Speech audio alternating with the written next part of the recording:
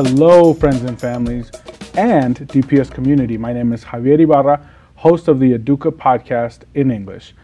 I have to share with you that I love working for a school district that is always innovating and developing concepts and programs to help our students thrive. Today, our subject matter expert is Troy Alexander, Instructional Specialist for tSEL, or Transformative Social Emotional Learning for Denver Public Schools. Troy, welcome to EDUCA. How are you today? I'm doing well, thank you. How are you? I am well. I want to ask, can you share with us how long have you worked for Team DPS, and what is one fun fact about you at work? Sure. Combined total about 20 years. I worked for DPS starting in 2003, and then I transitioned out for a little bit. Then I returned to be a CRE specialist, which led me to doing the work as an instructional specialist in tSEL. A fun fact about me, I operate out of the arts, and so I draw.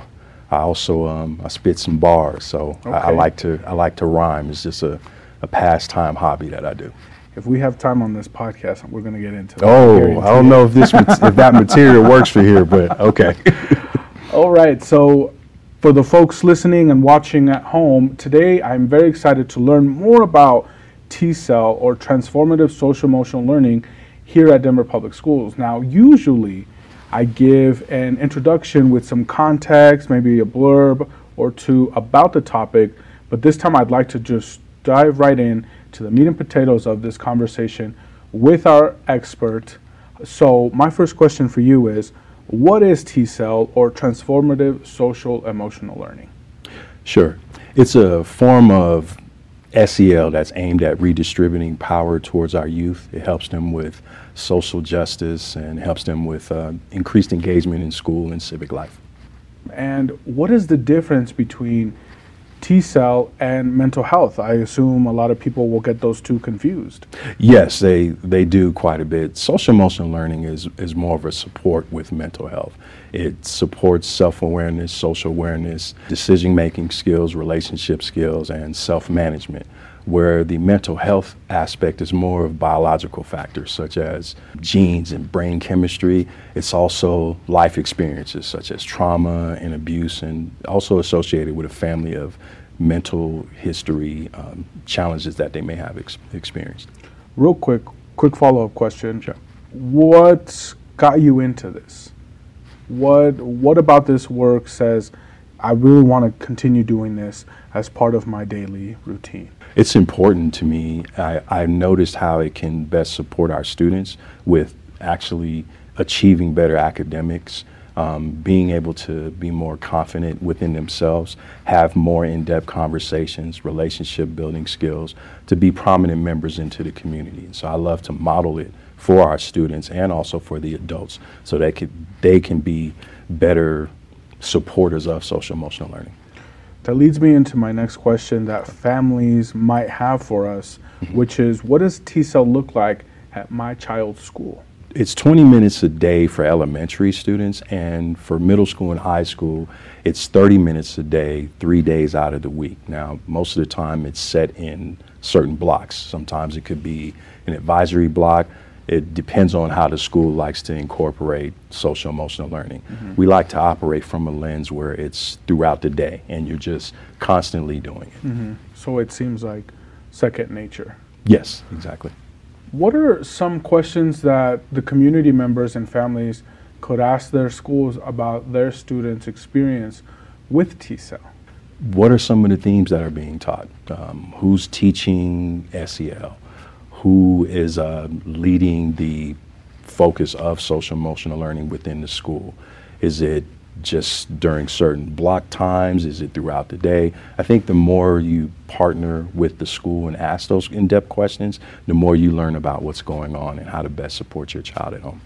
That's a great piece of advice for our families, to continue to engage with the school and be active with your child's learning. And I say that because working for DPS every single day, I learned something new about DPS, a new program, a new type of student that we're serving, some sort of update. And if I was a parent, that would be a lot for me to to pick up. And so without, the proper channels. And so I think it's important to remind our families that it is a great opportunity for you to engage with your students and your students' school specifically in order to continue learning these things.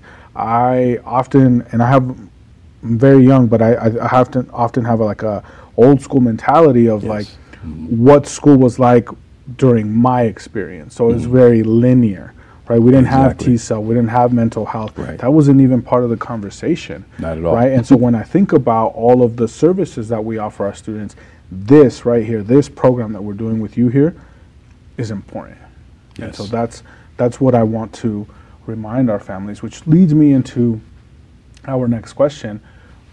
What can I do with my student at home to continue practicing what tSEL is doing at school? That's a great question. I think practicing on gratitude, showing and modeling for your child how to ask questions, being vulnerable with them, sharing your day, like how was things going for you, so that it allows them to open up more and to speak more, because these are the things that are being taught in the school and what they're practicing, how to socially interact with each other, how to be able to notice and manage their own emotions. So I think the more conversations you have with your child, the more you'll learn about what their experience is like in school. So while you were responding to the question, I was thinking, if I was a parent and I was raised a certain way, and then, they're teaching my student something a little different, how do I get up to that same level? Which is part of my next question, is how can parents and really the community members practice their own SEL skills? Well, I think it's really important that when you start with self-awareness, that's the number one thing with social emotional learning. You're able to learn who you are. And I think you practice this more with your child by helping them learn who they are. It helps them with cultural background, it helps them with their identity.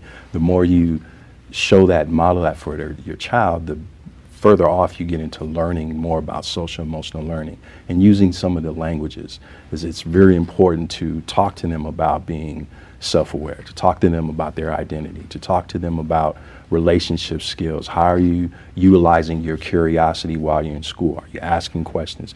The more you make it a natural conversation with your child and the students, the further off they become with learning how to be prominent members in the society.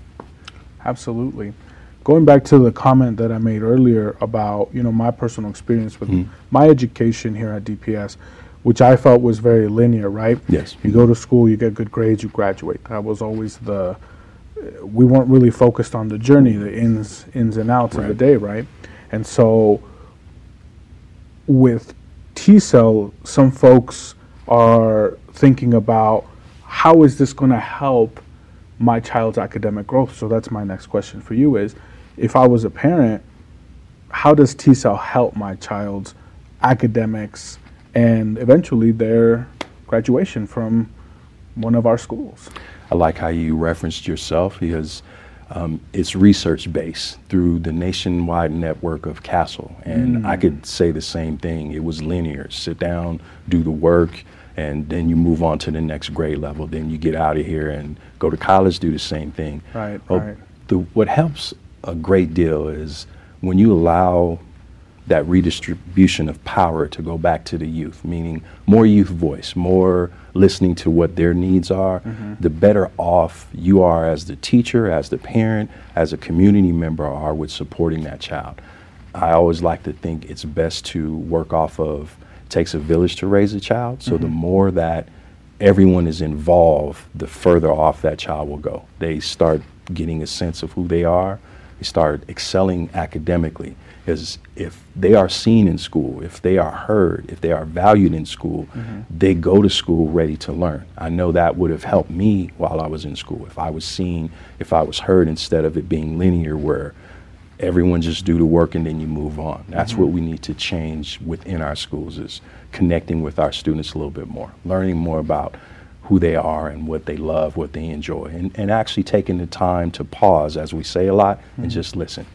And incorporating all of that into their curriculum. Yes. So that they feel that they are represented. I was having this conversation with a teacher at South High School who was talking about how the literature program or their English program that they're doing with their students has more reflection of what their students look like. So it's more more of a Hispanic based approach versus doing the traditional books or writing samples that you and I probably grew up with, Yes, right. And so when I think of SEL and how it connects, I can't help but think it's all about the whole child, right? It's part of the whole experience for the students and for our families.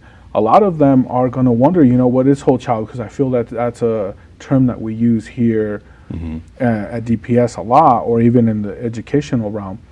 But the whole child is focusing on every part of the student's environment that helps them achieve academically, which is what you're working on, right? Yes. My next question for you is, how does SEL connect to culture and equity?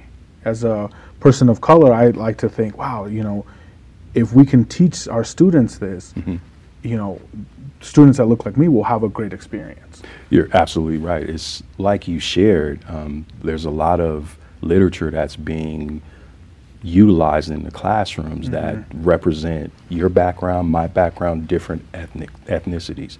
And that's what's important. Our students need to be able to sit there and see themselves or make a comparison and learn different things that's happened throughout history that's a representation of who they are.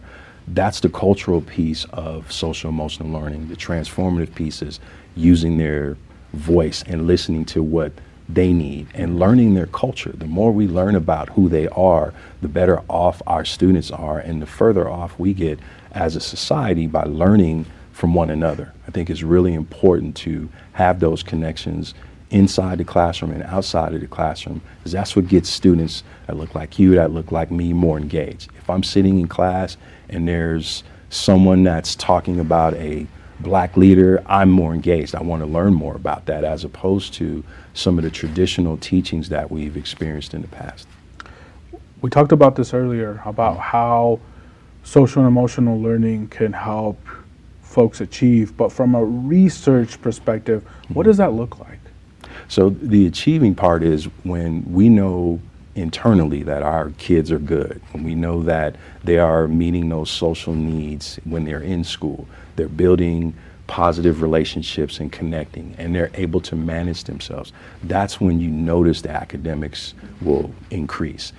Imagine those students, as I was sharing earlier, that aren't seen, that don't feel valued. Sometimes they sit in the classroom and there's no connection. Right. They don't have friends, no one's talking to them, the teacher's not taking time to learn more about them. And so you can see a decline in their academics. When you have students that feel welcomed into the classroom, welcomed into the building, known on a first name basis, even simple things as, hey, did you watch that game last night? Because you know that student likes to watch football. It's something that helps them feel more part of that bigger community, and that's when you see the grades increase. So academics will rise with more social emotional learning to support. Quick follow-up question. From a teacher's perspective, how does this look like? Is there training for the teachers to continue doing this work? Because I didn't major in teaching, right? So I majored in business, so numbers and people, right? But is this something that's being taught to our teachers? Is this something that we have continued training here at DPS? Yes, we do. We have, we call it tSEL training, which we have a 101 and a 201. It's the 101 is more of an introduction to what actually is social emotional learning and how do you incorporate it in your own lives. Then the 201 aspect of it is more with supporting teachers on how to implement it into their classrooms. We also do adult SEL, which helps more guidance of how to model that for your students. So there is ongoing trainings that we actually lead a lot of work in, whether it's with a school community, whether it's with the school leaders, or at times we've done some for families so that families can learn what is the SEL that's being taught, or actually what is this. So there's a lot of trainings with it.